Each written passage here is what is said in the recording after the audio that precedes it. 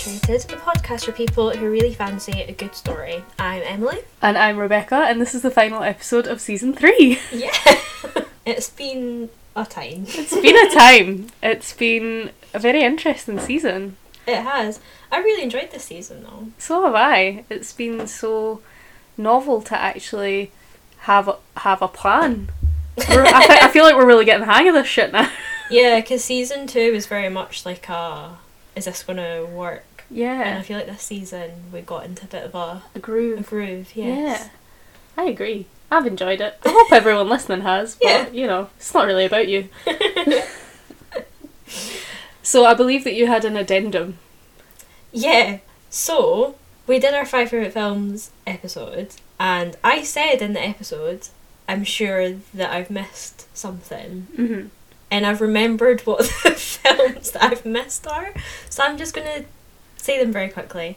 So, first one, Stardust. Oh yeah, you love Stardust. How did I forget Stardust? That's like my ultimate comfort film. Yeah, like I've comfort watched that with you. Yeah. Multiple times. Yeah. Stardust is one of my favourite books, and like I like the adaptation. It's like a more family friendly version, but not in a bad way. Like it's just a wholesome film. It's very whimsical, and I can't believe I forgot it. And the second one, which is absolutely a top 5 favourite film, and I can't believe I blanked on it, which is Stuck in Love. Oh yeah. Again, I feel that you've made me watch that multiple times. Yeah. It's a film about like a family of writers and their very different like romantic lives and how they all weave together. And I'll have to talk about it at some point because I'm kicking myself for leaving it out because I love how clever it is. But anyway, I just wanted to shout those out because I feel bad for leaving them out. Just starting off the season finale being like, by the way.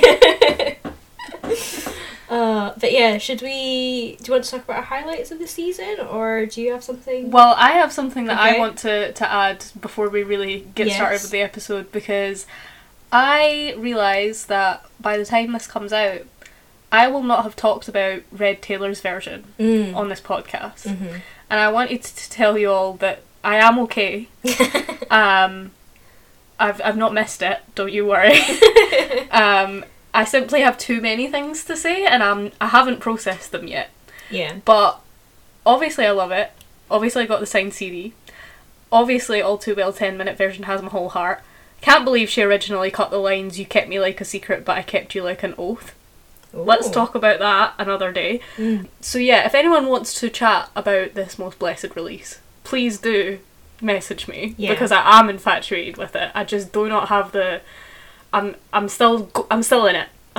Yeah, and we're recording this like a month in advance, which is why you have not talked about it. Yeah, but I have. Yeah, I've just it's blown my tiny mind, and I haven't processed my thoughts yet.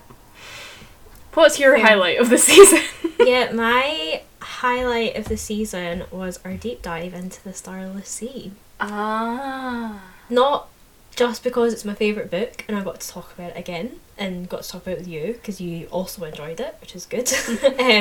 But also I thought it was just really fun to like geek out over a book in so much detail. Like I really liked that we got the opportunity to point out stuff that we wouldn't normally point out on the podcast because we like to keep things spoiler free.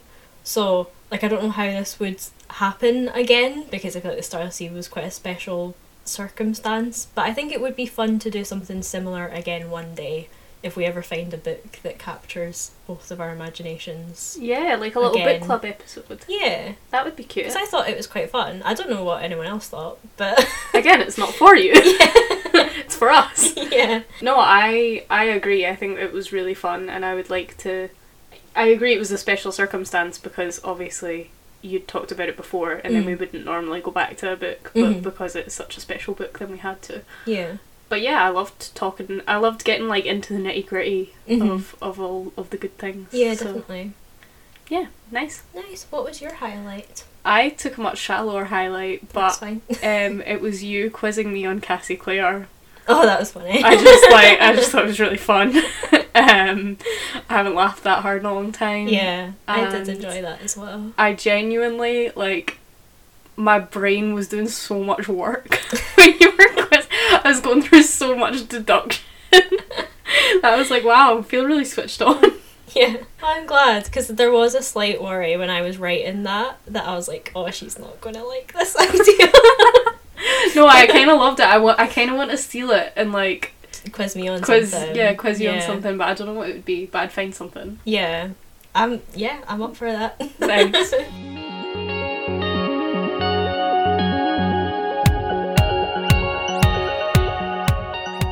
So, without further ado, for the last time this season, what are you infatuated with?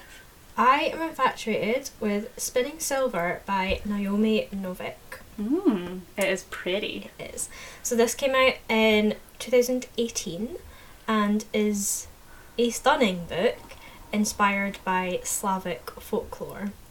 So it mostly draws on the Rumpelstiltskin tale, which I believe does have German origins, but it does also draw on other like Polish or just general Slavic fairy tales or legends. And it has quite a few different points of view, and I'll be showing a selection of them today. But it primarily follows 3 female characters, Mariam, Wanda and Irina, in this like medieval Eastern European country called Lithvis. And this is where I once again do my disclaimer that I'm probably going to pronounce things wrong. My manager at work's actually Polish, and I regret not asking her for like a pronunciation guide, but we're just going to roll with it. Cool. As per.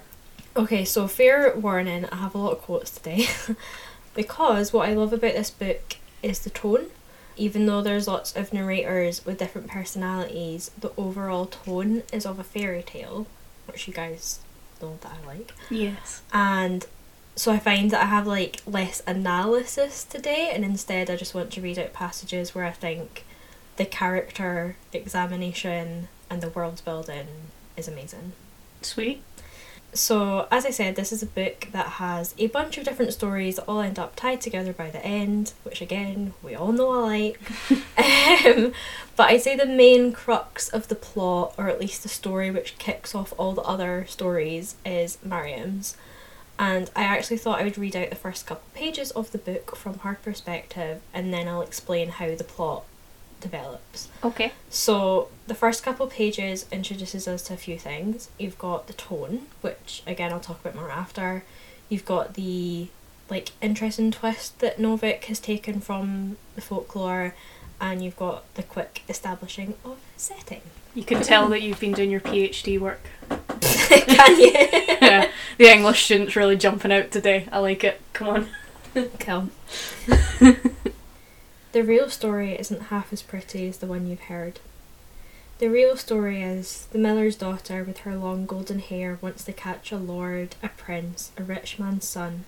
So she goes to the moneylender and borrows for a ring and a necklace and decks herself out for the festival. And she's beautiful enough, so the lord, the prince, the rich man's son notices her and dances with her and tumbles her in a quiet hayloft when the dancing is over, and afterwards he goes home and marries the rich woman his family has picked out for him. Then the miller's despoiled daughter tells everyone that the moneylender is in league with the devil, and the village runs him out or maybe even stones him, so at least she gets to keep the jewels for a dowry, and the blacksmith marries her before that firstborn child comes along a little early. Because that's what the story's really about, getting out of paying your debts. That's not how they tell it, but I knew. My father was a moneylender, you see. He wasn't very good at it. If someone didn't pay him back on time, he never so much as mentioned it to them. Only if our cupboards were really bare or our shoes were falling off our feet, and my mother spoke quietly with him after I was in bed. Then he'd go, unhappy, and knock on a few doors and make it sound like an apology when he asked for some of what they owed. And if there was money in the house and someone asked to borrow, he hated to say no, even if we didn't really have enough ourselves. So all his money, most of which had been my mother's money, her dowry, stayed in other people's houses. And everyone else liked it that way, even though they knew they ought to be ashamed of themselves. So they told the story often, even or especially when I could hear it. My mother's father was a moneylender too, but he was a very good one. He lived in Visnia, 40 miles away by the pitted old trading road that dragged from village to village like a string full of small dirty knots. Mamma often took me on visits when she could afford a few pennies to pay someone to let us ride along at the back of a peddler's cart or a sledge, 5 or 6 changes along the way. Sometimes we caught glimpses of the other road through the trees, the one that belonged to the Starrick, gleaming like the top of a river in winter when the snow had blown clear. "Don't look, Mariam," my mother would tell me, but I always kept watching it out of the corner of my eye, hoping to keep it near, because it meant a quicker journey. Whoever was driving the cart would slap the horses and hurry them up until it vanished again. One time we heard the hooves behind us as they came off their road, a sound like ice cracking, and the driver beat the horses quick to get the cart behind a tree, and we all huddled there in the well of the wagon among the sacks, my mother's arm wrapped around my head, holding it down so I couldn't be tempted to take a look. They rode past us and did not stop. It was a poor peddler's cart, covered in dull tin pots, and Starrick knights only ever came riding for gold.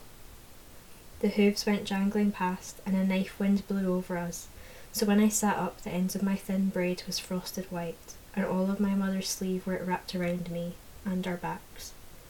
But the frost faded, and as soon as it was gone, the peddler said to my mother, "Well, that's enough of a rest, isn't it?" as if he didn't remember why we had stopped. "Yes," my mother said, nodding, as if she didn't remember either, and he got back up onto the driver's seat and clutched the horses and set us going again. I was young enough to remember it afterwards a little, and not old enough to care about the Starrick as much as about the ordinary cold biting through my clothes and my pinched stomach. I didn't want to say anything that might make the cart stop again, impatient to get to the city and my grandfather's house. There's a lot going on there. There is a lot going on there, and that was basically just 2 pages. Jeez. So, yeah, as you can see, the tone is still very reminiscent of a fairy tale or folklore language. There's a lot of like repetition in it, but there is what I'd say is quite like a sassy, like slightly humorous edge to it, which does appeal more to like a modern reader. So basically, Mariam becomes the moneylender in their household instead. She gets sick of her dad being pitiful at it and takes over. And one night, she brags to her mother about how she can turn silver into gold. So to us, that's just her bragging, and you know that she means she's earned enough silver coins to exchange it for gold coins. But this is overheard by the Starrick on this road, who come to her with their silver and tell her to turn it to gold. And so kicks off our Rumpelstiltskin-inspired plot. That's so clever. I know.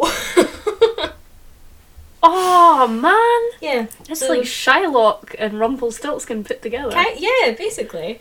So yeah, just a quick reminder, I'm not going to explain the entire Rumpelstiltskin story, because I assume most people know it, but the most like infamous elements of it, the elements that matter here, are he spins straw into gold, and he tries to get people to guess his very hard to guess name in 3 tries. So spinning gold, names, and 3s are all important details in spinning silver, which I just think is very clever. It's a really good title. It's, yeah. Yeah. So I'm going to come back to the Starrick, which again, I found multiple pronunciations of. So Starrick is one. That's how I was reading it in my head anyway, so that's what I'm sticking with. But I saw Strike quite a bit as well. But anyway. So before I come back to Starrick, I want to switch narrator for a bit, because I want to show off the different narrators. So we're going to look at Wanda. So Wanda's employed by Mariam's family. She helps around the house with cleaning and like the animals, but Mariam soon trains her up to collect the money they're owed. And I love her, because she's introduced as quite like a simple girl, but her life in their employment is much better than her home life, so she really like flourishes and becomes a much more like confident person. So this is my first quote from the perspective of Wanda, which tells us a bit more about Mariam too. "I didn't mind going to strangers' houses and knocking and asking them for money. It wasn't me asking, it was Mariam, and it was her money, and she was going to give some of it to me. Standing on their stoops I could see inside, handsome furniture, warm fires. No one in their houses coughed. "I am here for the moneylender," I said, and told them how much they owed, and I did not say anything when they tried to tell me the number was wrong. At a few houses someone said they couldn't pay, and I told them they needed to go speak to her at her house if they did not want her to send it to the law. Then they gave me something after all, so they had been lying. I minded even less then. I carried a big sturdy basket and I put inside it everything they gave me. Mariam was worried I would forget who gave what, but I didn't forget. I remembered every coin and all the different goods. She wrote it all down in her big black book, the thick goose feather pen scratching surely in her hand without a pause. On market day she would sort out any goods she did not want to keep, and I would follow her with the basket into town. She sold and traded until the basket was empty and the purse she carried full, turning cloth and fruit and buttons into coins. Sometimes she took another step first. If a farmer had given her 10 skins of wool, she would take them to a weaver in her debt and have her work off a payment in making it into a cloak, and then she would sell the cloak in the market. And at the end of the day, she would pour out a lake of pennies on the floor and roll them in paper to turn them into silver. One roll of pennies, the length of my ring finger, was the same as a kopeck.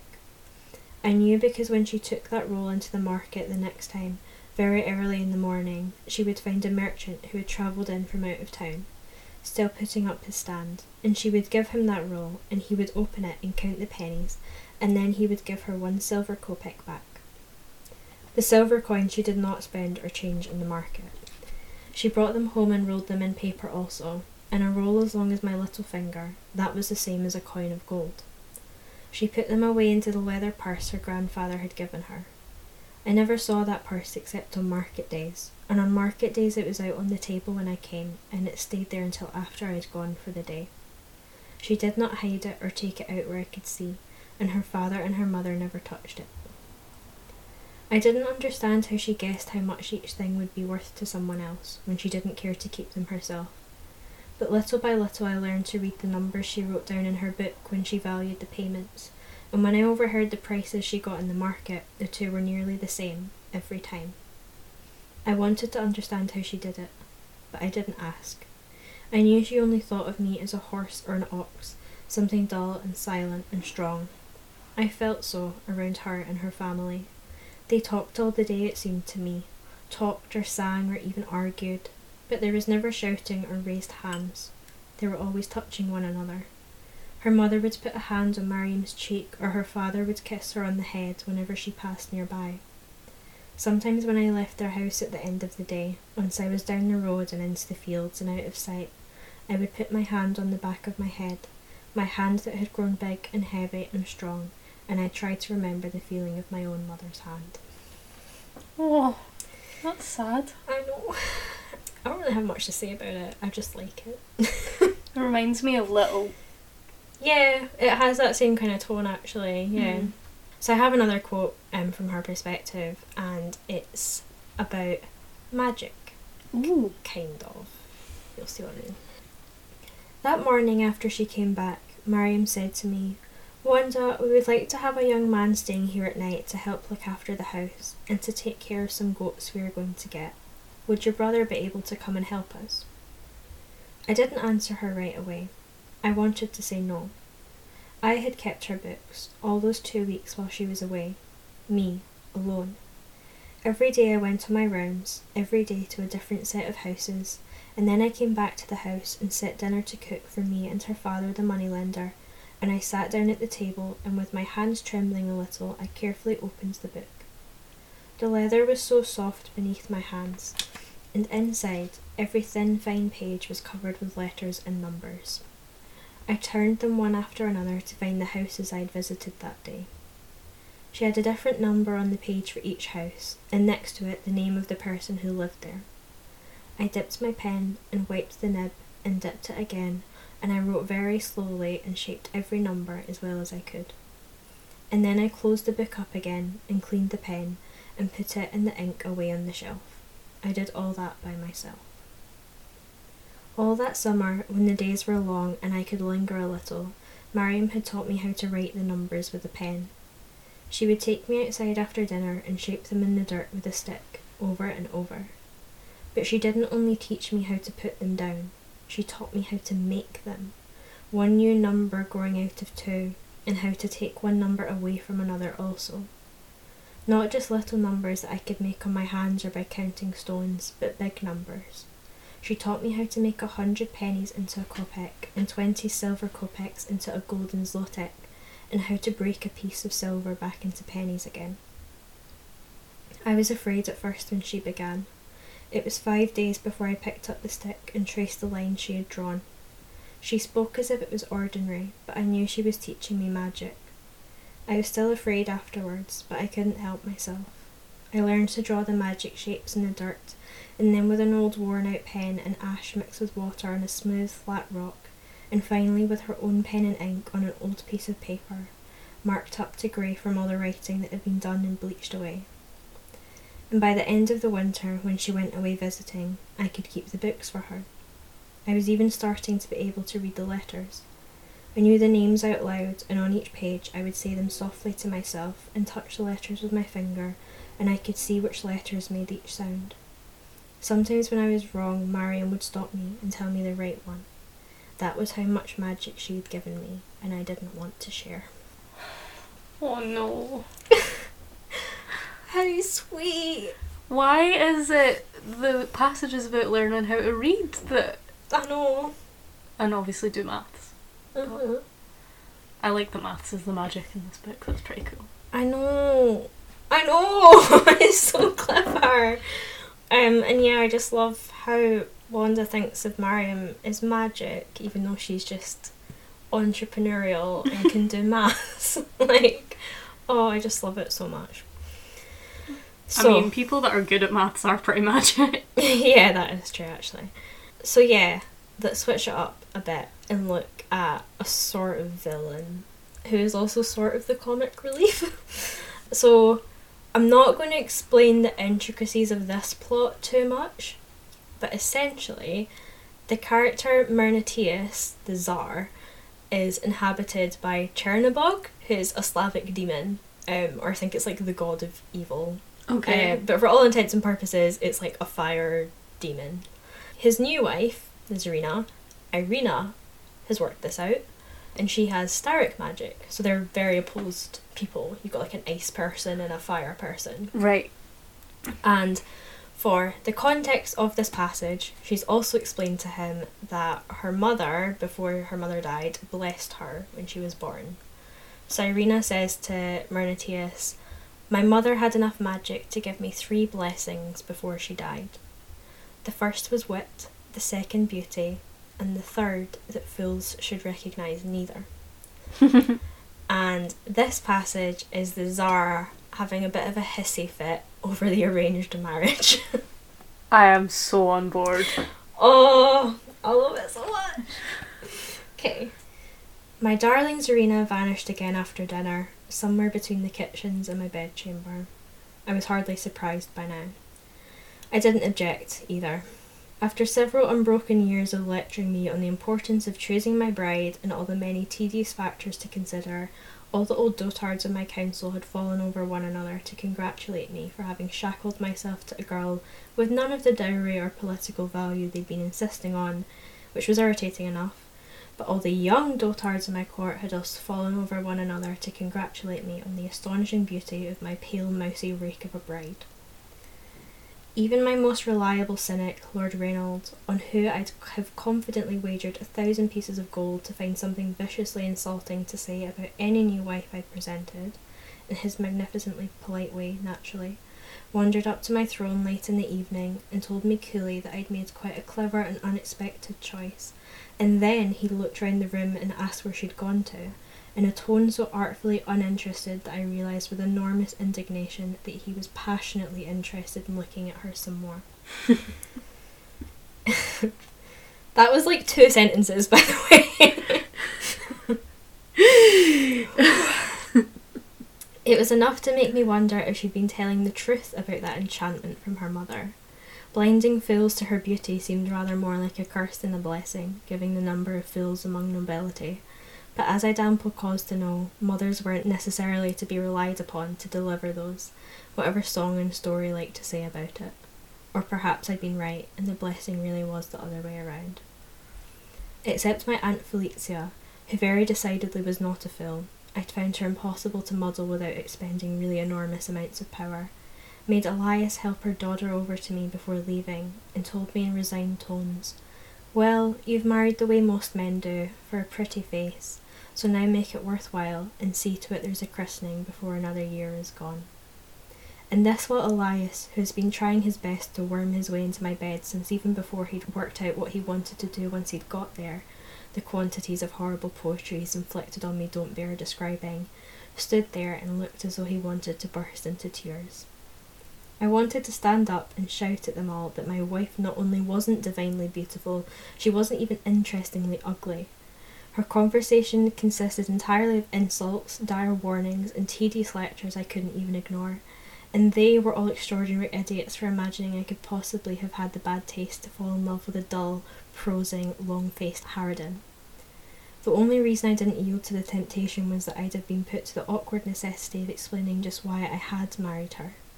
Because my demon told me to isn't a generally accepted reason, even if you have a crown on your head. And I would have raised more objections if I'd known what I was getting into. Under normal circumstances, when my friend wants itself a meal, it doesn't usually last long. I just hold my nose and dive deep until the screaming is all over, then cover things over and occasionally send a compensatory purse to the appropriate destination.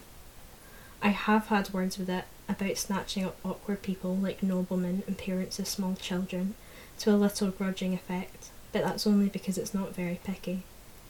Unless I do something stupid like smile encouragingly at a serving maid or a well-turned footman, even in broad daylight, in which case I'm sure to find their staring corpse in my bed a few nights later. Why didn't you marry Prince Ulrich's daughter, indeed? It delights in doing that sort of thing, the added pleasure of surprising the poor fool who thinks they're about to have an evening's delight and a handsome reward in the morning. I'm dreading the night Elias finally gets really enterprising and bribes his way into my bedchamber. My aunt will not be happy in the least. As for Ulrich's daughter, if I had let my counsellors shove me into bed with her, she'd have had a great many objections afterwards if she didn't before. But not sweet innocent Irina, who evidently doesn't bat an eye at flaming horrors. In hindsight, I shouldn't have thought for an instant she'd have trouble with the court. A woman who can coolly bargain with a demon that wants to gnaw on her soul is hardly to be intimidated by Lord Reynold, or, more to the point, by her husband. I could already see the freshly hideous future taking shape ahead of me. I was going to be stuck with her. My blasted demon was going to snatch at her offer with both clawed hands. Aunt Felicia was going to be delighted at the chance to marry Elias off to a rich princess. My entire court already thought her enchantingly beautiful, and my counsellors were really going to adore my having a wife who would listen to them prose on about tax rolls and then come and harangue me for hours in their stead, since I couldn't send her away. And everyone would love her as absolutely no one did me. Oh, and 5 minutes from now she'd undoubtedly inform me that she expected me to consummate this relationship, so she could pop out an heir or two to still more general acclaim. After which I wouldn't be the least surprised to find a knife sticking out of my back some morning. There was a gruesome inevitability to it all. My life has been a sequence of monsters, one after another, tossing me about to suit their whims. I've got a finely tuned sense for when another round of buffeting has arrived. Freshly hideous future is such a good phrase. I know. I love this because I just love how petty he is. And I also love the line because my demon told me to. Sorry, can I just check though? You said originally that her three things were beauty, wit, and that a fool would recognise neither. Mhm. So like everyone thinks she looks quite plain. Yeah. Everyone thinks she's very beautiful. Alright, okay, I thought the joke was that she was beautiful and he didn't recognise it, so he was the fool. No. Okay. No, everyone else is the fool. I see. Yeah, and she just looks normal. So, yeah, I love that. I love how petty he is. I love how blasé he is about the fact that a demon literally possesses him every night. And yeah, I just thought it would be a fun one to show the difference in narrative style. But I still think that his, matter-of-fact style about magic is very effective in a fairy tale. Because I'm sure this is something I've mentioned before with fairy tales or fantasy, that presenting something as true without explaining it is, in my opinion, the best way to write that genre. Yeah, because it's more convincing. Yeah, and I think Novik does it really well here because it's so ridiculous, but I believe it. So yeah, we're going to go back to Miriam's perspective to wrap up my thoughts, and I finally get to introduce you to the Stark King. To recap, without spoilers, Miriam was approached by the Stark to turn their silver into gold, because as we've seen, that's something that she can do. She gets cocky the second time she does this and demands payment. So she's told that once she does it a third time, she'll be betrothed to the Stark King, because that's the only gift in return that would be worthy of this feat. She doesn't really want to be married to the Stark King, but understands that she'll get killed if she doesn't do it, because that's the kind of people that they are. So she does. And this scene is him showing up to collect his gold for the third time. That's not a spoiler, by the way. So yeah, Miriam is at a family wedding. Oh yeah, that's like not even a chunk into the book. Nah. She's at a wedding, and this happens. Promise us you'll be there to dance at our wedding, Miriam. It is the only gift we ask of you. I managed to smile back and said that I would. But the candles were burning down, and it was not the only betrothal to be finalised that night. In the midst of their happy noise, I began to hear sleigh bells ringing, too high and with a strange tone. They grew louder and louder until they were at the door, heavy stamping hooves up and down, then a thump of a fist upon the door, knocking.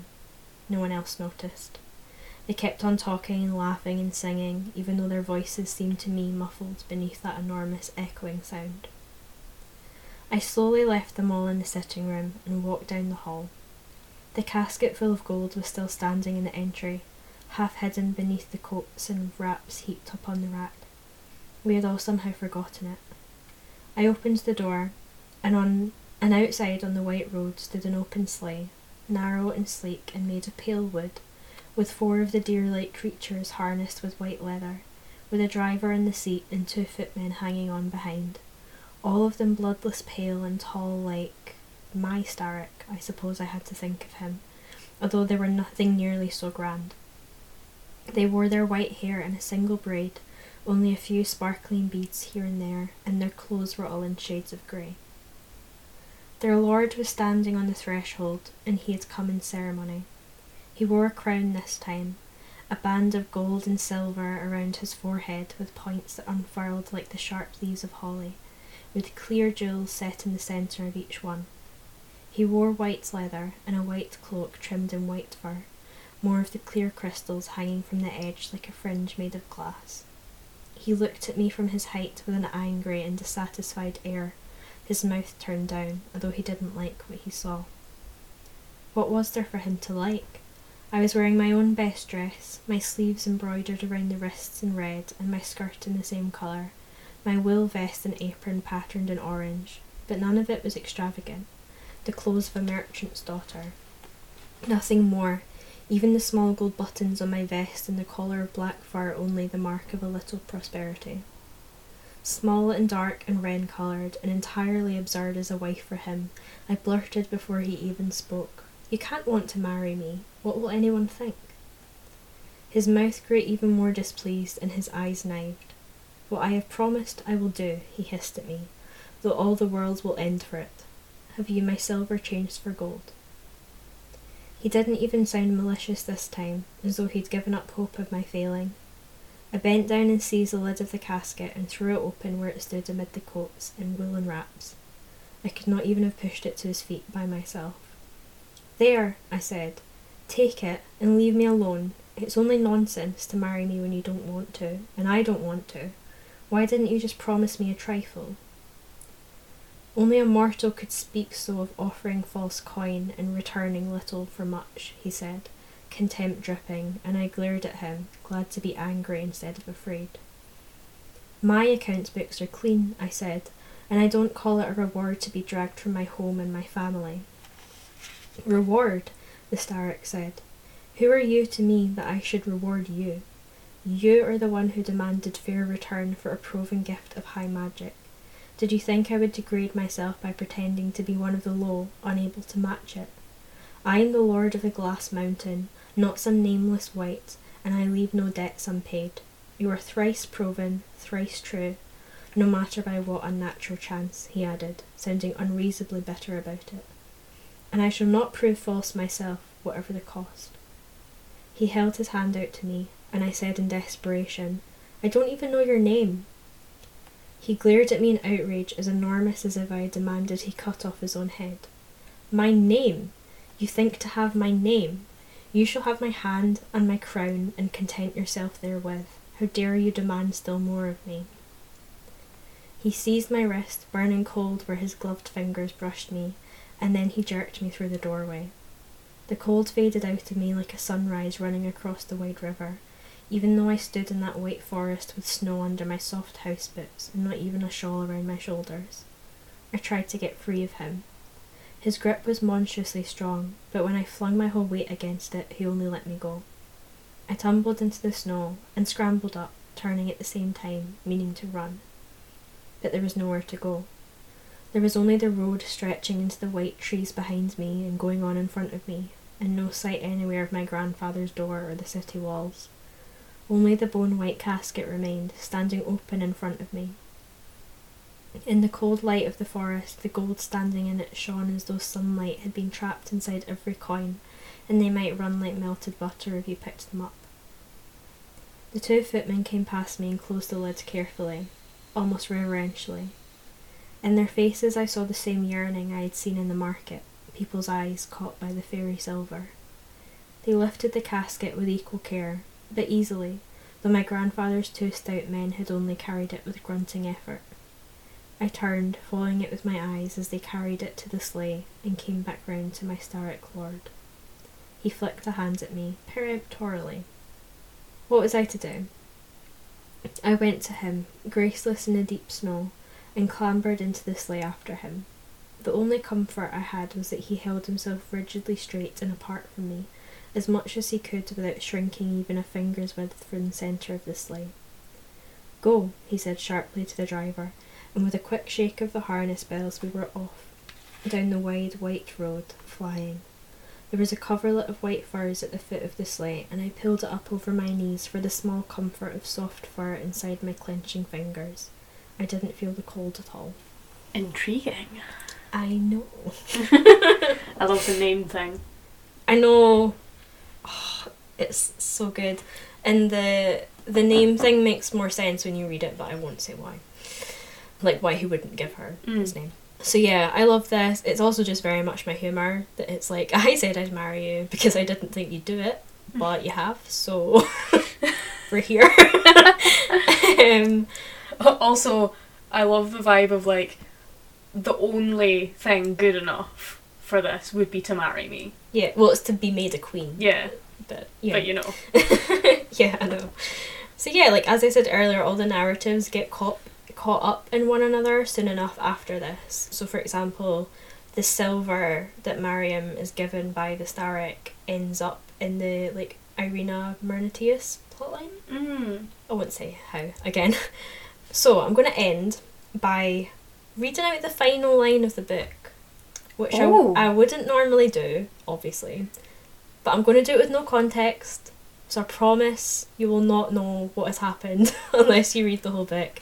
But I can't not share it because it made me so happy. And it is this. In silver ink he signed his name, but I won't ever tell you what it is. Oh! Genius! Bastards! So, yeah, as you can perhaps tell, because I picked so many quotes out, I loved this book. It's such a great winter read as well. Yeah, it's like, very Christmassy. Yeah, like I can see myself reading this like every winter. It's like a little tradition. And what I tried to do was like introduce the plot points without telling you where they go, so hopefully you will be as surprised as I was at the direction that the book goes in. I've read quite a few fairy tale retellings recently, as this season shows, and I really enjoyed them all. And I do remember saying that Wendy Darling was one of my favourite retellings I've read, but I hadn't read this at that point. and I think this might beat it, if you can count it as a retelling, because it is a very, very loose retelling. And yeah, I'm also really keen to read Uprooted by Novik as well. I do actually have it, and that one actually came out before Spinning Silver, and it seems to have less of a definitive inspiration, like Spinning Silver had Rumpelstiltskin, but I have seen people mention elements of Beauty and the Beast and Rapunzel, and it's still got like the Polish or Slavic fairy tale elements. So yeah, I'm just a big fan of this, of Novik, and she has like a Dark Academia series as well, which I feel like I need to read. So yeah, that's me. I'm done. Finally. Well done. What are you infatuated with this week? I am infatuated with City of Girls by Elizabeth Gilbert. I had so much fun reading this book.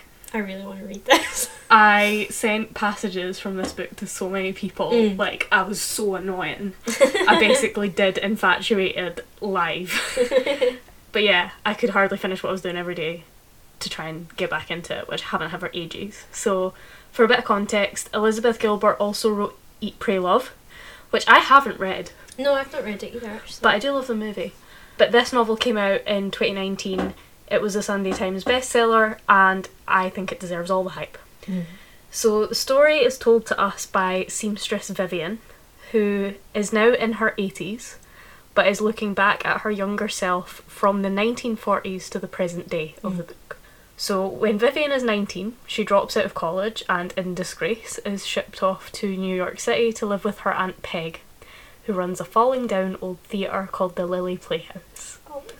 Yeah. Yep. When she gets there, she meets glamorous showgirl Celia and a host of other eccentric characters. And basically she ends up getting into all sorts of trouble, which goes on to domino effect a lot of her life.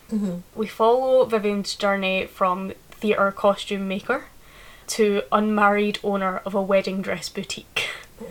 And there's so many, the first thing I want to talk about is that there's so many lush descriptions of clothes and costumes and trying on personas. Like this one.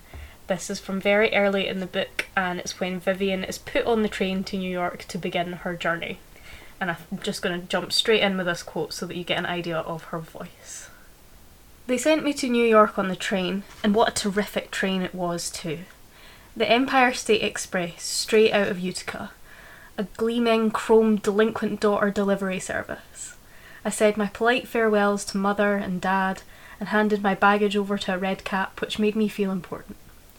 I sat in the dining car for the whole ride, sipping malted milk, eating pears and syrup, smoking cigarettes and paging through the magazines. I knew I was being banished, but still, in style.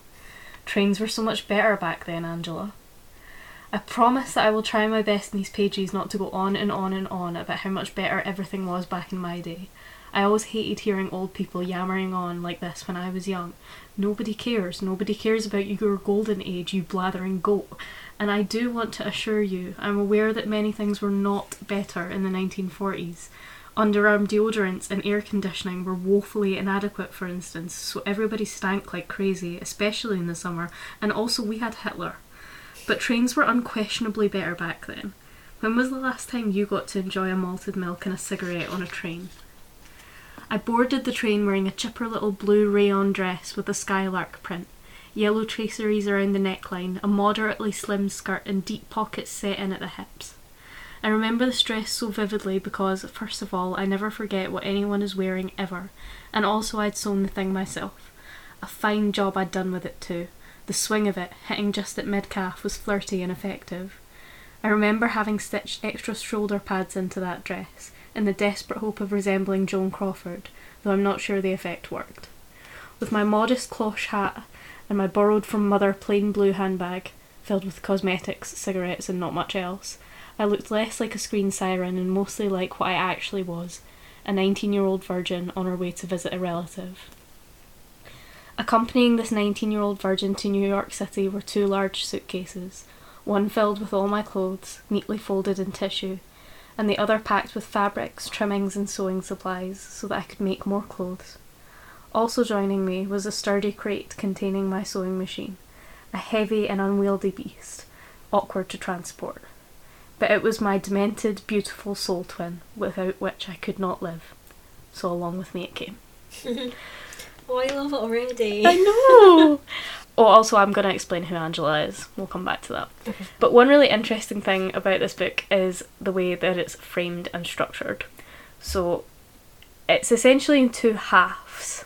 The first half of the book spans the 3-month summer after Vivian arrives at the Lily, and the second half spans the rest of her life. Okay. So you have this really cool, like, full story where you get all this extreme detail of this life-defining summer, and then you get to zoom out and see how it impacts the rest of her life. Mm-hmm. And in that zooming out, the pace really slows, but not in like a bad way. Mm-hmm. So the story gets a lot deeper once it slows down, which is kind of the same with Vivian, so that by the end of the book you feel like you've lived her life with her, which I love. Mm-hmm. But the other cool thing about the structure is that Vivian isn't telling her story to the reader, she's telling it to another character, Angela. But we don't know who Angela is. Okay. Angela, we know, is the daughter of an unnamed man who we know has been important in Vivian's life. But we spend most of the novel not knowing which man he is or how Angela and Vivian are connected. So at the very beginning, Vivian receives a letter from Angela, so I'll read that out to give you an idea of the plot. Mm-hmm. Also, can I just say that the dedication, or the not dedication, the epigraph of this book is a quote from Colette, who I've done an episode on, nice. and it's, "You will do foolish things, but do them with enthusiasm." I like that. So yeah, this is the prologue of the book, and it takes place in New York City, April 2010. I received a letter from his daughter the other day, Angela. I'd thought about Angela many times over the years, but this was only our third interaction. The first was when I'd made her a wedding dress back in 1971. The second was when she'd written to tell me that her father had died. That was in 1977. Now she was writing to let me know that her mother had just passed away. I'm not sure how Angela expected me to receive this news. She might have guessed it would throw me for a loop. That said, I don't suspect malice on her part. Angela is not constructed that way. She's a good person. More important, an interesting one. I was awfully surprised, though, to hear that Angela's mother had lasted this long. I'd assumed the woman had died ages ago. God knows everyone else has. But why should anyone's longevity surprise me when I myself have clung to existence like a barnacle to a boat bottom? I can't be the only ancient woman still tottering around New York City, absolutely refusing to either abandon her life or her real estate. It was the last line of Angela's letter, though, that impacted me the most. Vivian, Angela wrote, given that my mother has passed away, I wonder if you might now feel comfortable telling me what you were to my father. Well then, what was I to her father? Only he could have answered that question, and since he never chose to discuss me with his daughter, it's not my place to tell Angela what I was to him. I can, however, tell her what he was to me. Oh, I'm like so nearly crying. This book is so good. But that's the plot. The whole story is Vivian trying to explain to Angela it's very How I Met Your Mother. Like, yeah, well, I've seen the reason I knew about this book is because I've seen it mentioned on TikTok before of like, if you like The Seven Husbands of Evelyn Hugo, you'll like this, but I didn't really know why. Like, that was it. But I get it now. It's kind of like you've almost got a similar structure to Evelyn Hugo, and it's like you've got a mystery of like who the narrator is not the narrator, but how they're connected. Yeah. The person speaking and the person writing the story down.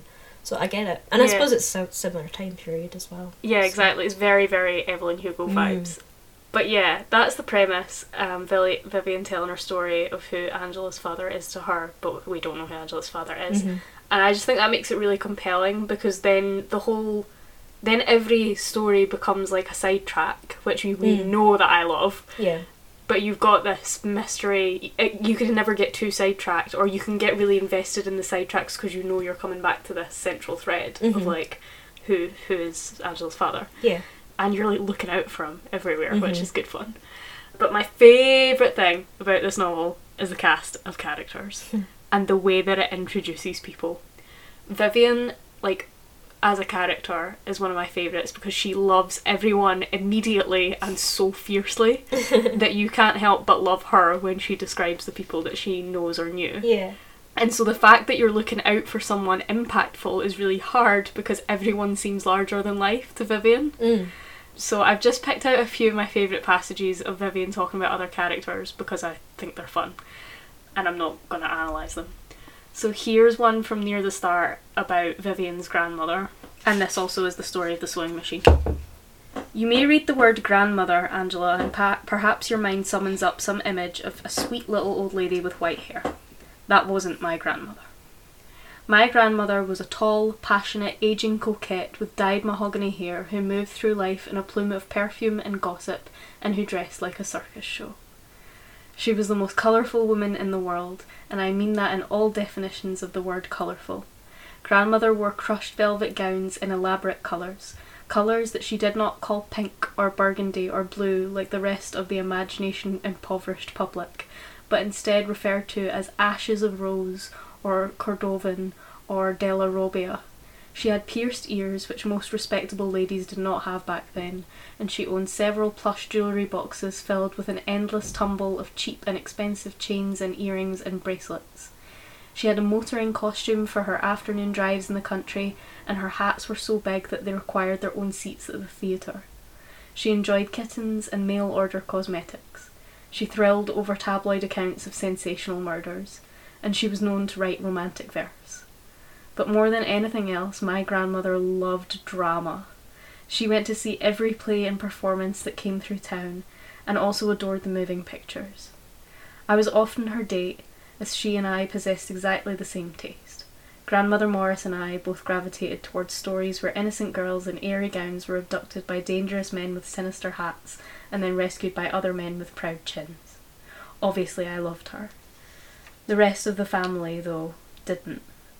My grandmother embarrassed everyone but me.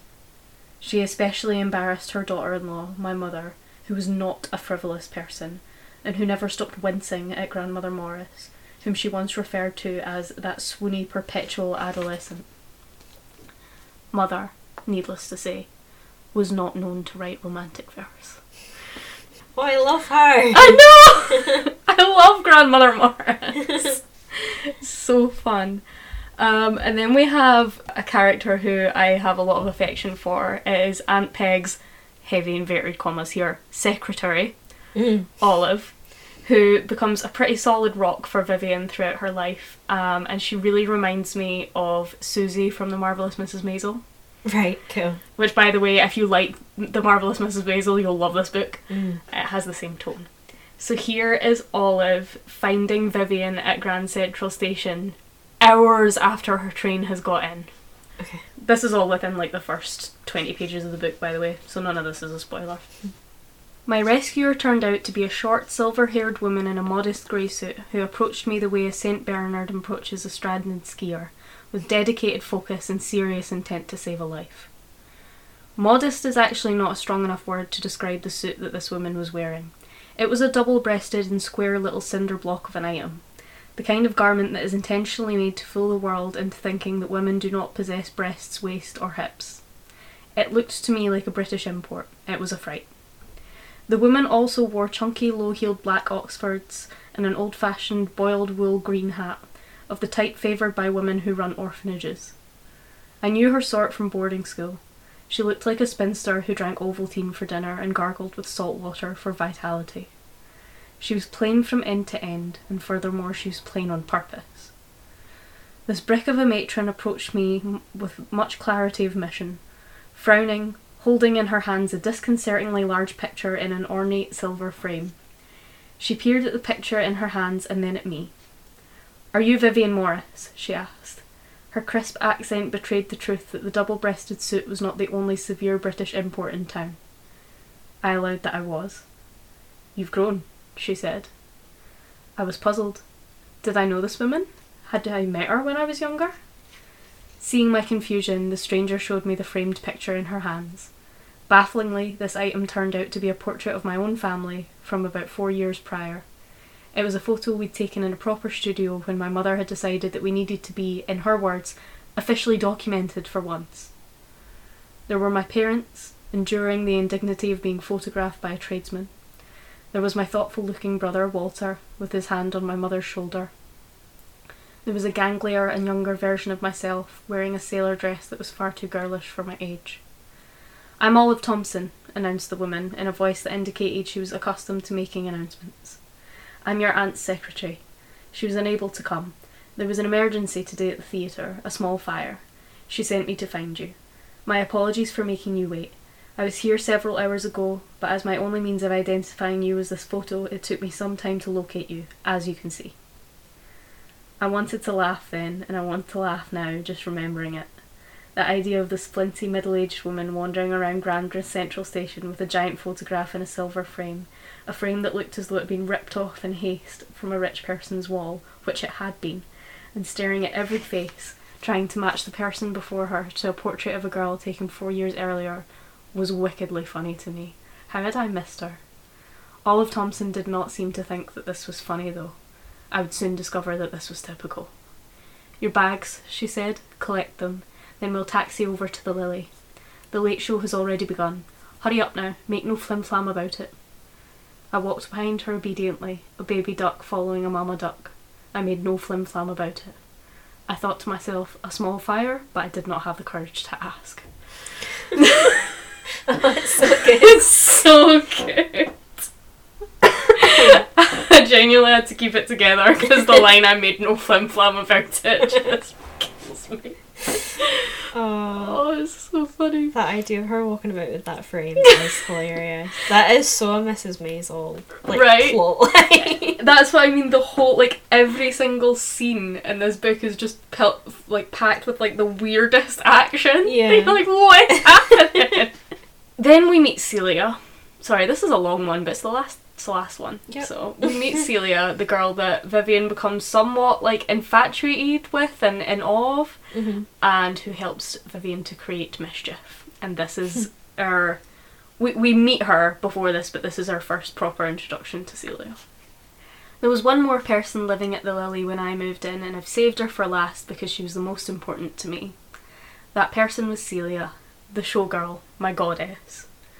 I had been told by Olive that Celia was lodging with us only temporarily, just until she got things sorted out.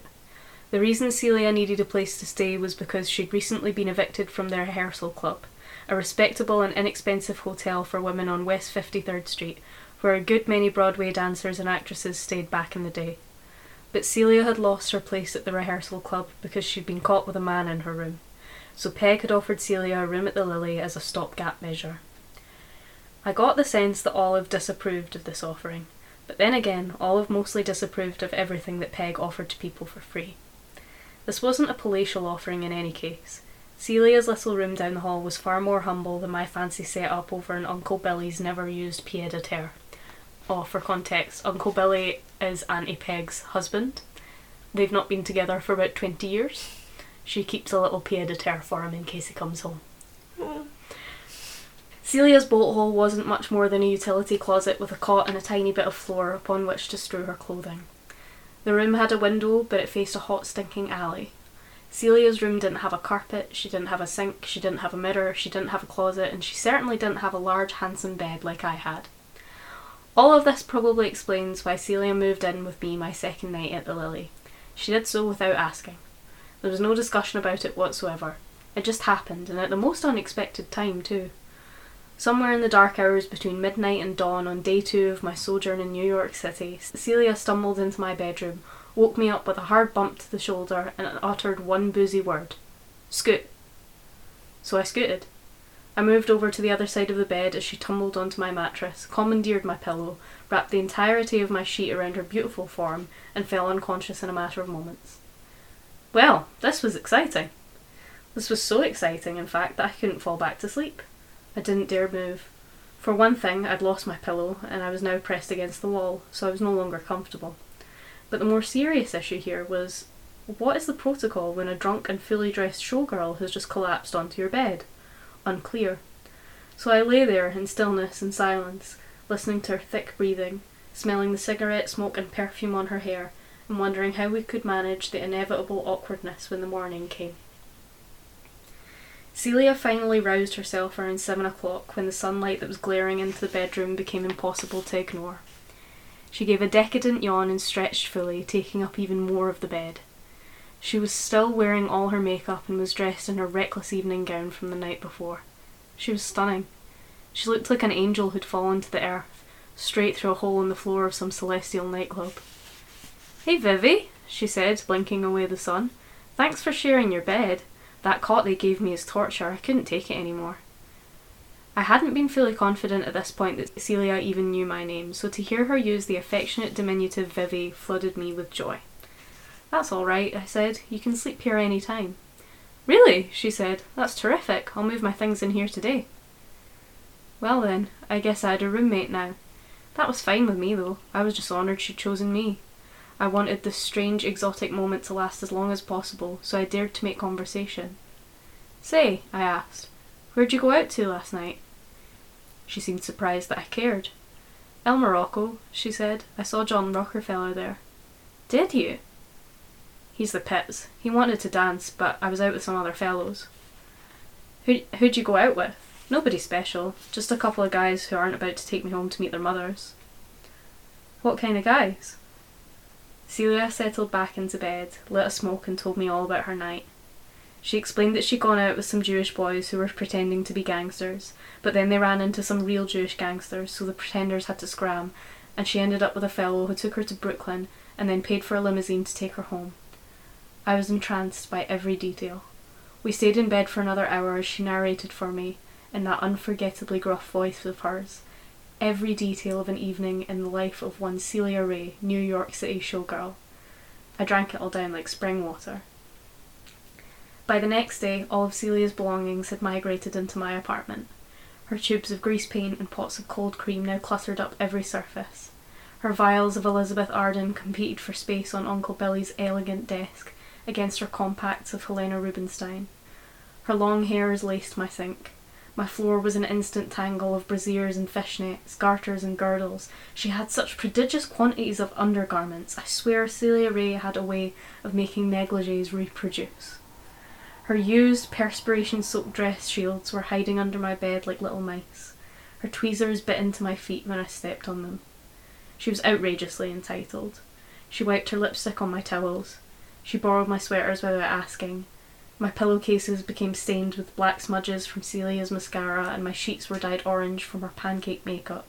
And there wasn't anything this girl wouldn't use as an ashtray, including once, while I was in it, the bathtub. Incredibly, I didn't mind any of this. On the contrary, I never wanted her to leave. If I'd had a roommate this interesting back at Vassar, I might have stayed in college. To my mind, Celia Ray was perfection. She was New York City's very distillation, a glittering composite of sophistication and mystery. I would endure any filth or befouling just to have access to her. Anyhow, our living arrangement seemed to suit us both perfectly. I got to be near her glamour, and she got to be near my sink. I know it was long, but you can't stop in the middle of one of these passages because the endings are so good. Yeah. I can see that room as well. Right? Oh, so good. It's so vivid. I don't have that many more, but for this next one I need to give you a little bit of context. Mm-hmm. So I told you Aunt Peg is technically married to Uncle Billy. Uncle Billy is a movie star. Mm. And they got married when they were very young. And they're not divorced, but obviously they're not together. Mm. Peg is with Olive. But Peg still does love Billy dearly, and so she keeps a room for him. Viv gets Billy's room when she goes to stay, and though she's heard about her Uncle Billy her whole life and she's seen him in magazines, she's never actually met him. Mm-hmm. And this is how they meet. And he's one of my favourite characters. They're all amazing, and I'm trying to only introduce ones that don't become spoilers in a way. Mm-hmm. But here we go. This one's not quite as long. I turned 20 years old on October 7th, 1940. I celebrated my first birthday in New York exactly how you might imagine I would. I went out with the showgirls, we gave the jump to some playboys, we drank rank after rank of cocktails on other people's dime, we had tumults of fun, and the next thing you know we were trying to get home before the sun came up, feeling as if we were swimming upstream through bilge water. I slept for about 8 minutes, it seemed, and then woke to the oddest sensation in my room. Something felt off. I was hungover, of course, quite possibly still even officially drunk. but still something was strange. I reached for Celia to see if she was there with me. My hand brushed against her familiar flesh, so all was normal on that front. Except that I smelled smoke. Pipe smoke. I sat up and my head instantly regretted the decision. I lay back down on the pillow, took a few brave breaths, apologised to my skull for the assault, and tried again, more slowly and respectfully this time. As my eyes focused in the dim morning light, I could see a figure sitting in a chair across the room. A male figure, smoking a pipe and looking at us. Had Celia brought someone home with her? Had I? I felt a heave of panic. Celia and I were libertines, as I've well established, but I'd always had just enough respect for Peg, or fear of Olive more like it, not to allow men to visit our bedroom upstairs at the Lily. How had this happened? Imagine my delight, said the stranger, lighting his pipe again, to come home and find 2 girls in my bed, and both of you so stunning. It's as though I went to my icebox to get milk and discovered a bottle of champagne instead. 2 bottles of champagne to be exact. My mind still couldn't register. Until then, suddenly, it could. Uncle Billy? I asked. Oh, are you my niece? The man said, and started laughing. Damn it, that limits our possibilities considerably. What's your name, love? I'm Vivian Morris. Oh, he said. Now this makes sense. You are my niece. How disheartening. I suppose the family wouldn't approve if I ravaged you. I might not even approve of myself if I ravaged you. I've become so moral in my old age. Alas, alas. Is the other one my niece too? I hope not. She doesn't look like she could be anyone's niece. This one is Celia, I said, gesturing to Celia's beautiful unconscious form. She's my friend. Your very particular friend, Billy said in an amused tone, if one is to judge from sleeping arrangements. How very modern of you, Vivian. I approve heartily. Don't worry, I won't tell your parents, though I'm sure they'd find a way to blame me for it if they ever find out. I stammered. I'm sorry about... I wasn't sure how to finish the sentence. I'm sorry about taking over your apartment. I'm sorry about commandeering your bed. I'm sorry about the still wet stockings that we've hung from your fireplace mantel to dry. I'm sorry for the orange makeup stains that we've smeared into your white carpet. Oh, it's all right. I don't live here. The Lily is Peg's baby, not mine. I always stay at the racket in the tennis club. I've never let my dues lapse, though God knows it's expensive. It's quieter there and I don't have to report to Olive. But these are your rooms. In name only, thanks to the kindness of your Aunt Peg. I just came by this morning to get my typewriter, which, now that I mention it, appears to be missing. I put it in the linen closet in the outside hallway. Did you? Well, make yourself at home, girlie. I'm sorry, I started to say, but he cut me off again. I'm joking. You can keep the place. I don't come to New York much anyhow. I don't like the climate. It gives me a raw throat. And this city's a hell of a place for ruining your best pair of white shoes. I had so many questions, but I couldn't formulate any of them with my dry and foul-tasting mouth, through the buzzing haze of my gin-soaked brain. What was Uncle Billy doing here? Who had let him in? Why was he wearing a tuxedo at this hour? And what was I wearing? Apparently nothing but a slip, and not even my own slip, but Celia's. So what was she wearing? And where was my dress? Well, I've had my fun here, said Billy, enjoyed my little fantasy of angels in my bed. But now that I realise you're my ward, I'll leave you be, and I'll see if I can find some coffee in this place. You look like you could use some coffee yourself, girlie. May I say, I do hope you're getting this drunk every night and tumbling into bed with beautiful women. There could be no better use of your time. You make me awfully proud to be your uncle. We'll get along famously. As he headed to the door, he asked, What time does Peg get up, by the way? Usually around 7, I said. Capital, he said, looking at his watch. Can't wait to see her. But how did you get here? I asked dumbly. What I meant was, how did you get into this building? Which was a silly question, because of course Peg would have made sure that her husband, or ex-husband, or whatever he was, had a set of keys. But he took the question more broadly. I took the 20th Century Limited. That's the only way to get from Los Angeles to New York in comfort, if you've got the peanuts for it. Train stopped in Chicago to pick up some slaughterhouse high society types. Doris Day was in the same carriage as me, the whole ride. We played Jim Rummy, all the way across the Great Plains. Doris is good company, you know, a great girl. Much more fun than you'd think, given her saintly reputation. Arrived last night, went right to my club, got a manicure and a haircut, went out to see some old robbers and derelicts and ne'er-do-wells that I used to know, then came here to pick up my typewriter and say hello to my family. Get yourself a robe, girlie, and come help me scare up some breakfast in this joint. You won't want to miss what happens next. Oh, that's so good. I know. I love his whole dialogue. Like, Yeah. that he talks like he's in a movie. Yeah. Also, that's my sister's birthday as well. Is it? October 7th? Yeah. There you go. Birthday twins with Vivian. So yeah, I could go on, but you get it. Every character gets a chance to shine. They're all very shiny. Mm-hmm. And maybe it's just because I'm a sucker for the I will always love you, but we're not meant to be lovers to friends trope. But I really love Peg and Billy's relationship.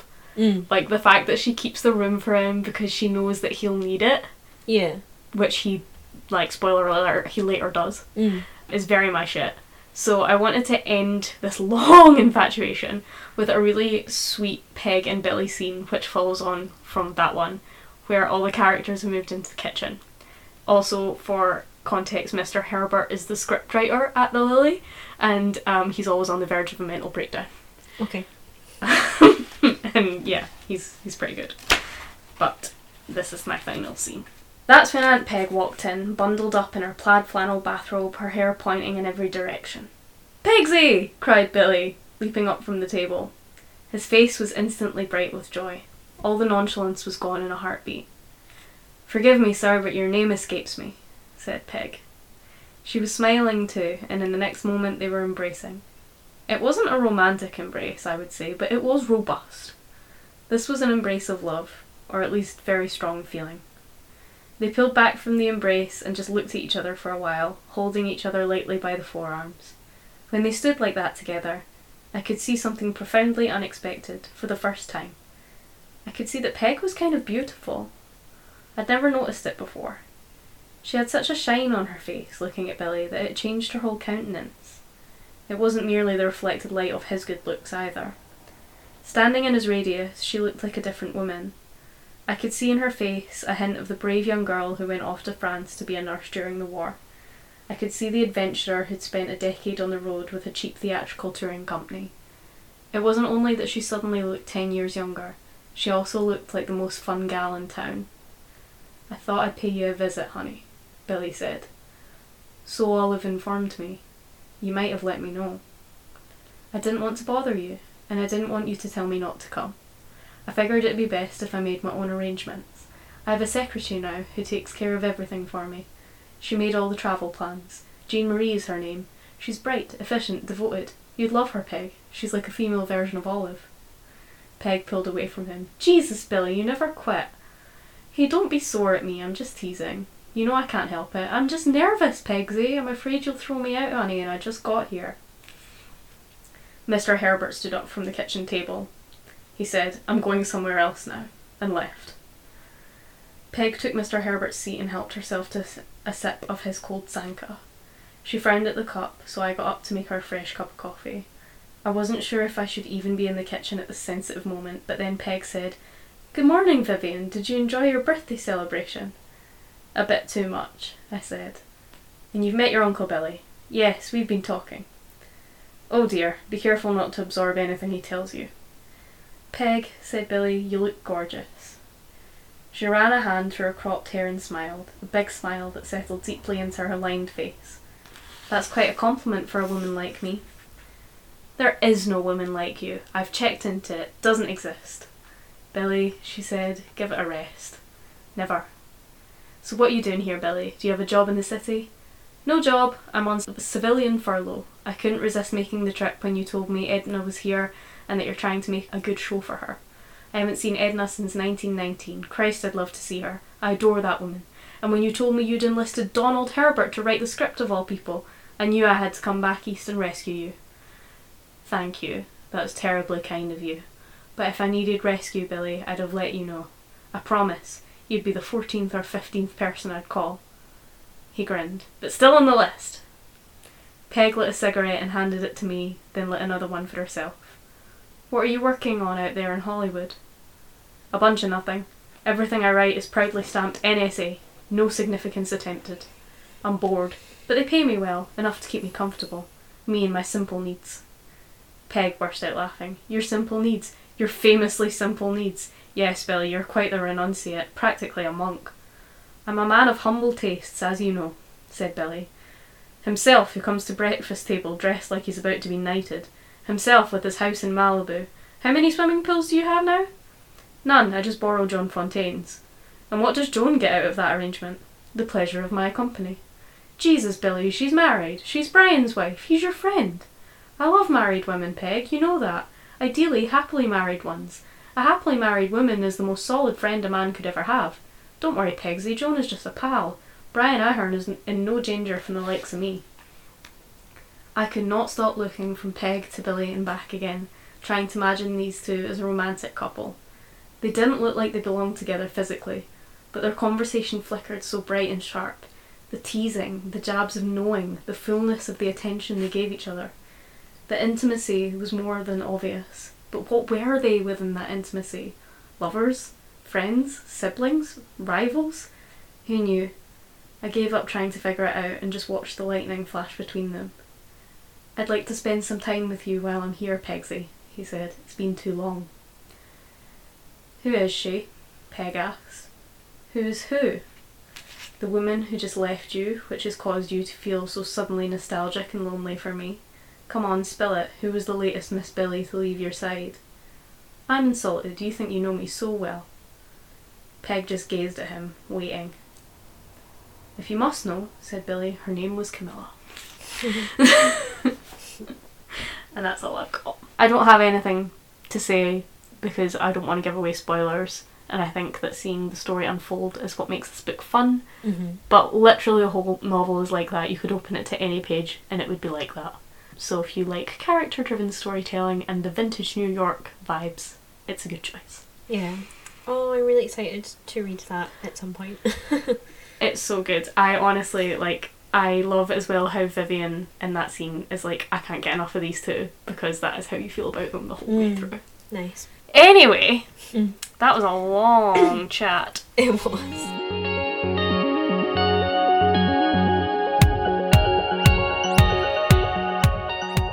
Writing.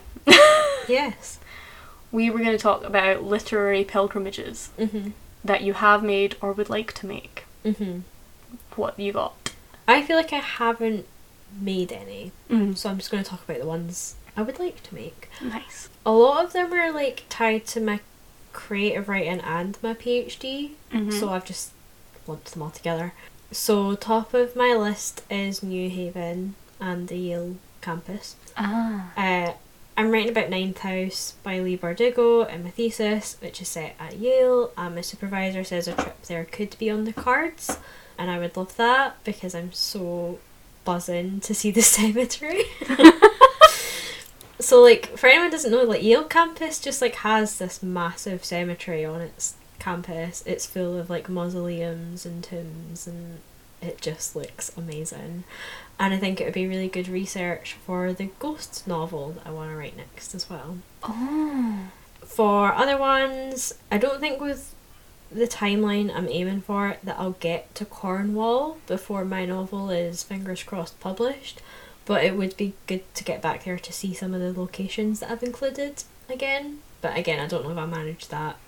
There are also loads of gothic or literary places in the UK that I'd love to visit, again for my PhD or just ghosty novel inspiration. So there's York, where I have been before when I was younger, but I'm desperate to go back to because it's supposedly one of the most haunted places in the UK. And not far from there you've got Whitby as well, which I'm sure gothic fans will know is where Dracula comes ashore. In Dracula. It's got a gothic festival, a steampunk festival, it's a very gothic place. And again, I was there when I was younger, but I feel I didn't fully appreciate how literary a place it is. Yeah. Especially again, the cemetery and the kind of chapel ruins. I'm pretty sure Bronte is buried there. I think you might I forget be right. which one. I want to say, who's the one that everyone forgets? Anne. Yeah. Might be her. Yeah. And then just lastly, this isn't necessarily about writing, but because it's quite gothic I thought I'd just mention it. But I would love to see Strawberry Hill.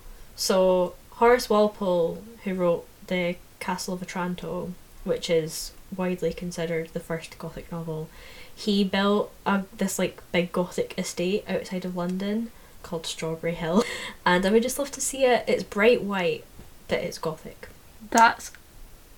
There's so many metal things about that. Yeah. White, Gothic, Strawberry Hill. Yeah. So he built this place, like this Gothic estate, and then the Castle of Otranto was supposedly inspired by all the weird dreams that he had when he was there. I feel like at some point in recent history, like that kind of time, architects were just really having a moment. Like, like they were wilding out with, like, because you have the Barcelona guy that made the big park. Gaudi. Yeah. And then you've got this guy making his weird Gothic estate. Mm-hmm. Like, place is powerful, man. What were they on? I don't know. So those were my choices. What Nice. about you? I haven't made any either, but I'd love to go to where Oscar Wilde died in Paris. Paris has very much been calling me recently, as I keep telling you. Yeah. And I've always been fascinated with where people go to die. Because he went there to die, essentially. Like, he pretty much knew he was going to die. Yeah. And then there's obviously the Eve's Hollywood tour, which I really want to do, essentially tracking all the places in Eve Babbitt's LA books. Yeah. I really want to drive the routes that she talks about, which I know is insane, because everyone says that driving in LA is a literal nightmare, and I would be a nervous wreck. But I feel like you experience a place differently from a car, and so much of the books that I love take place in cars, that I just want to drive about there. Yeah. And that's all that I had, because honestly I couldn't think of anywhere else. Yeah, I'm sure there's loads of places in books that I want to go to, but I just can't think of them. Yeah. Like, I always get really into the vibe of the setting that I'm reading, and then I forget. Oh, I'll tell you what I have done, because I've been to London a few times. If you go to Blackfriars Bridge, that's where, for the Shadowhunter fans, that's where Tessa and Jem meet every year, for those of you who know. That's a nice cute. wee spot to go to, because someone like once made, like, I don't think it's there anymore, but someone once made a sign and it was like, this is where Tessa and Jem meet every year on the anniversary of a thing that I will not say. I've done that. That's cute. I mean, I've been to, like, the Harry Potter studios, so if you can count that as, like, I went to the set. To the filming location. Yeah. But I don't feel like that's, like, because that's not, you know, Yeah. it's not literary, it's more film based, but you know. But I can't think of, I've definitely been places where, like, book moments have happened. Yeah. But Well, I suppose I've been to the Glenfinnan Viaduct, which yeah, was which where the train Hogwarts goes. train goes. But yeah, I don't know. I never really think about that when I'm somewhere. No, I don't really either, but maybe we should.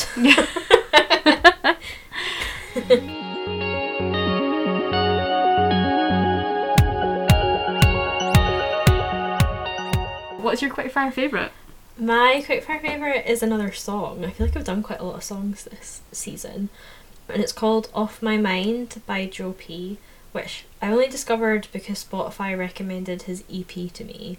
And it's called Emily Can't Sing. So obviously I was like, well, I need to see what that is about. And the EP is really good, but this song is by far my favourite. It's like a little bit rock, maybe like alternative rock, but what I really like about it is the instrumentals.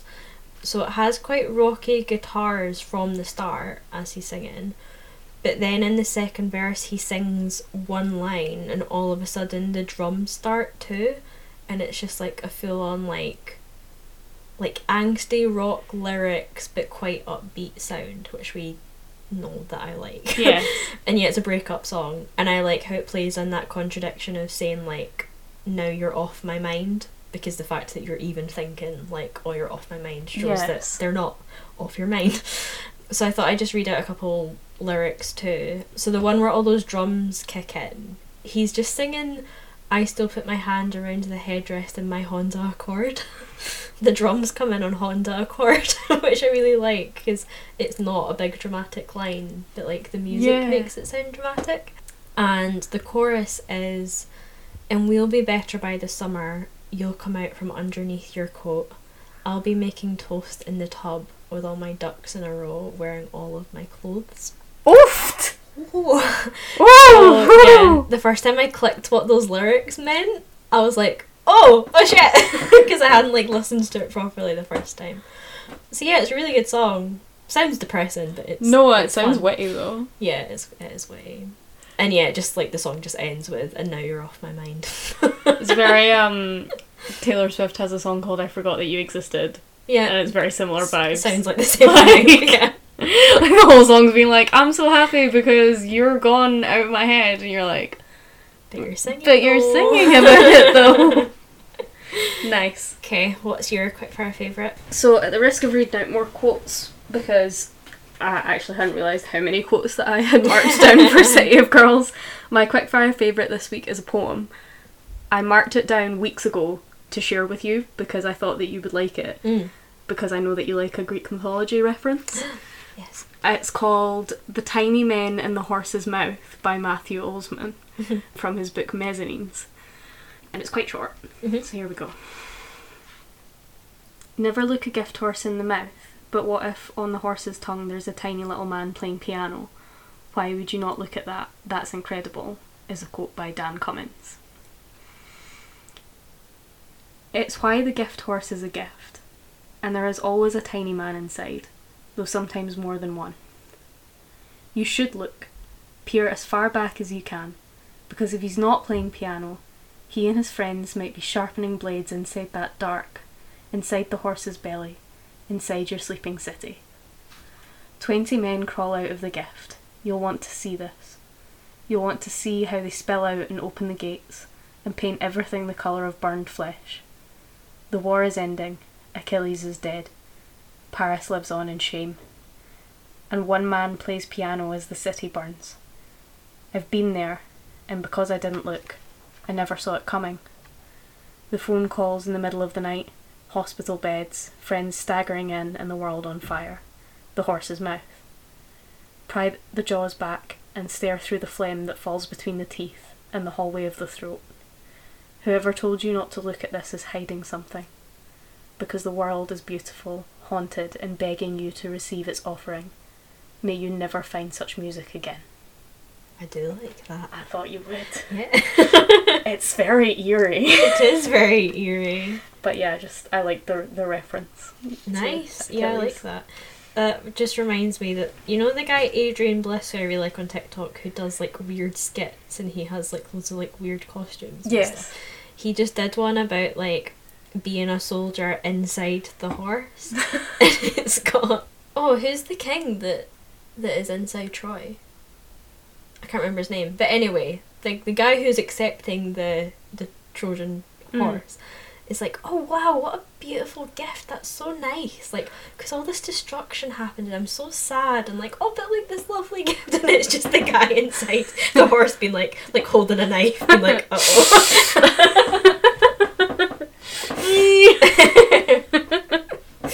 That's so funny.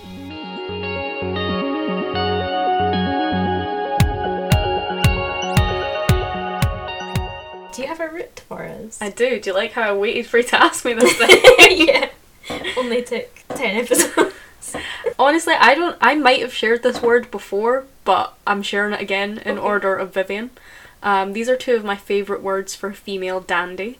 One is dandizette, which is just delicious to say. Yes. And the other is quaintrelle, Oh. which is delicious to write. So interestingly, these are both given a French ending, but the word dandy, which means a man who's overly fine in his appearance, is a Scottish word. It started that out... makes sense, yeah. Yeah, it started out as a shortened version of the name Andrew, which just means manly or masculine. So Andrew goes to Andy, and the descriptor is dandy. Dandy. Nice. But then, randomly, when it's a woman, it gets French. Fair enough. Like, it's not a French word. We just went, quite like that. Sometimes, I have no etymological basis for this, but I'm like, is that because of Mary Queen of Scots? Because she was French, and she was very much a dandizette. But we'll never know. So that's my route. Yeah, I don't think you shared that before because I don't think I knew that. Okay, So- maybe I just wrote a poem or something about it. I've definitely done something with that word before. Yeah. Because Quaintrell is a pretty word. But Nice. yeah, enjoy. Do you have an insight for us? Yes, so I was thinking about fairy tale beginnings and endings. Okay. Partly because of Spin and Silver and partly because of another book I read recently, which I'll be covering next season. Dun dun dun. And I was thinking about that phrase once upon a time Okay. and how that's like something that's pretty consistent throughout all fairy tales. There are slight variations, but they do typically include the word once or infer that the story comes from long ago. And I mean like from country to country, like it kind of all is the same. But I did look up the beginnings of fairy tales from around the world to see if there were any different ones, and I found a couple that I liked and thought I would share. So apparently one of the Czech beginnings is beyond 7 mountain ranges, beyond 7 rivers, which I love Oh. because it just sounds very magical. It does, and also, like, the Czech Republic is very inland, Mm-hmm. so that makes sense. Yeah, and similarly in Lithuanian, it's beyond 9 seas, beyond 9 lagoons. Ooh, beyond 9 lagoons. I know. That's tasty. Yeah. In Persian, they begin someday, sometime, which I also like. But yeah, but when I was looking at these, I also found loads of fairy tale endings. And again, a lot of these are quite similar and follow the like happily ever after idea. But I wanted to share a few of my favourite variations. So to go back to Persian, they apparently end, "This book has come to end, the story yet remains." How very The Fault in Our Stars of them. I know. In Armenian, it's quite different. It goes, 3 apples fall from the sky, one for the writer, one for the storyteller, one for the listener. Oh, that's cute. I like That that. is cute.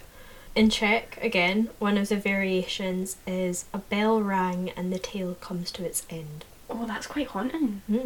And one of the Dutch variations, which is wonderful, is, and then came an elephant with a very long snout and it blew the story out. Why is Dutch always wild? I love that. I liked this one in Modern Greek, where the ending is, and they lived well and we lived better.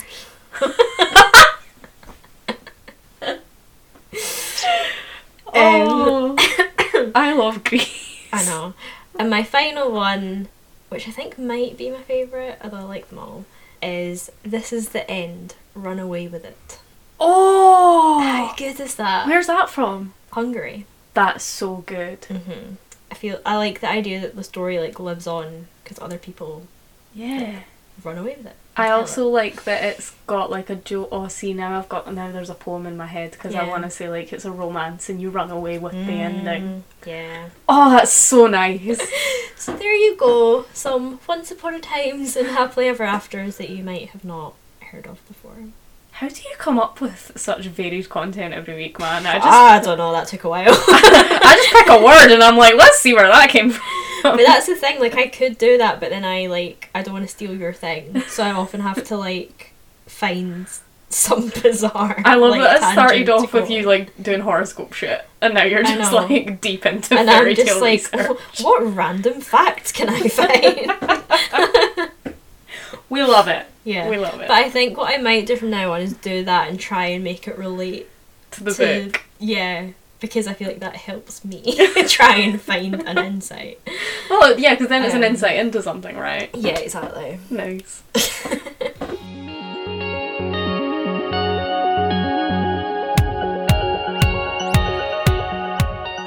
What's our question this week? Our question is, what's your favourite fairy tale?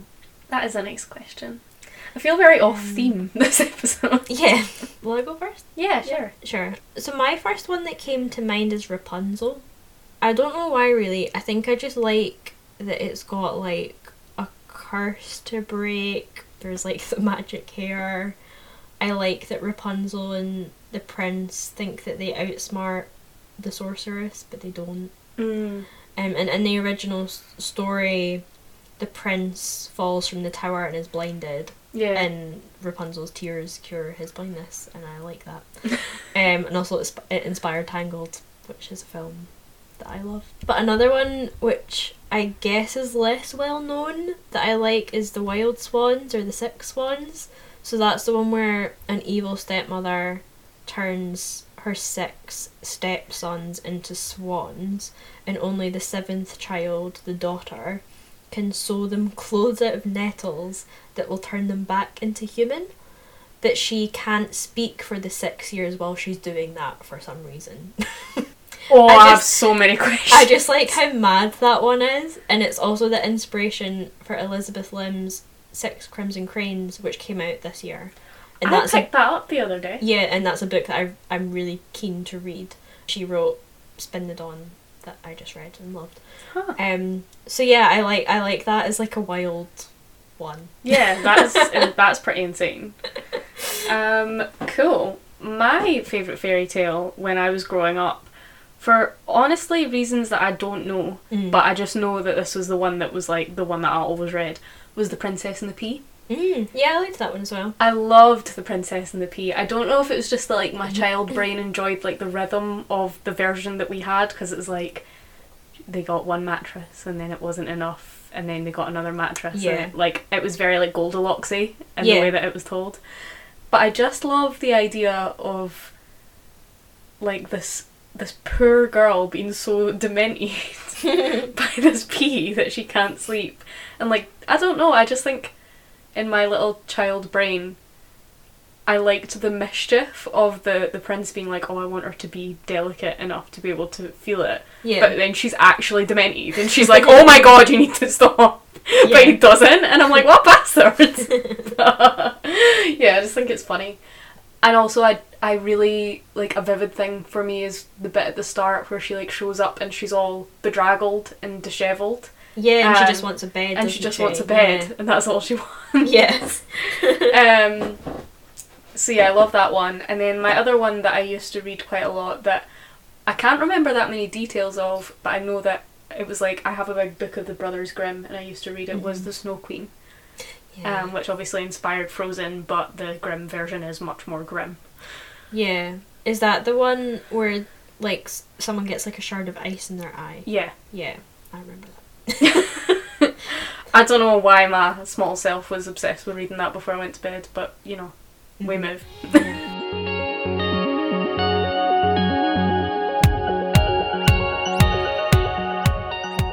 So that is us. Woohoo! That's the end of season 3. We made it.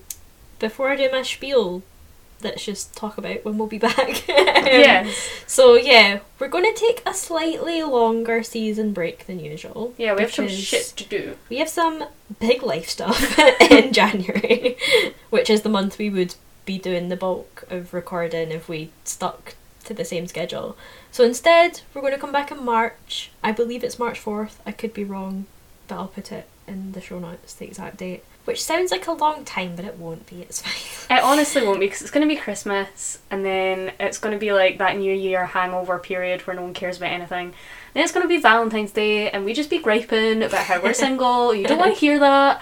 So by the time that March comes, you'll just be buzzing to hear from us again. Exactly, and that just means that we can like dedicate the amount of time that we want to on it. Exactly. And stuff like that. And it'll be good. However, before that, you will have our Christmas / end of the year / wrap up, whatever we want to call it. Special. Wow, you're shit at slogans, mate. She's riffing. So yeah, that comes out on Christmas Eve, only 2 weeks from now, so you don't have long to wait for that. We're going to round up all our favourites of the year, just like we did last year, and we're going to open our Christmas presents as well. It's going to be cute. So yeah, that'll be fun. So yeah, that'll be in a couple of weeks, and then season 4 will be at the start of March. Exactly. So this is not goodbye, it is merely see you later. So yeah, if you have any comments or questions, our email is infatuatedpodcast@outlook.com. We also have social media, which is linked in the show notes, along with everything we talked about today, including the Infatuated Mix, which has all the music we mention. And please rate and review us on your podcast apps, because that helps get the podcast out there. Season 3, baby, that's a wrap! Bye! Bye!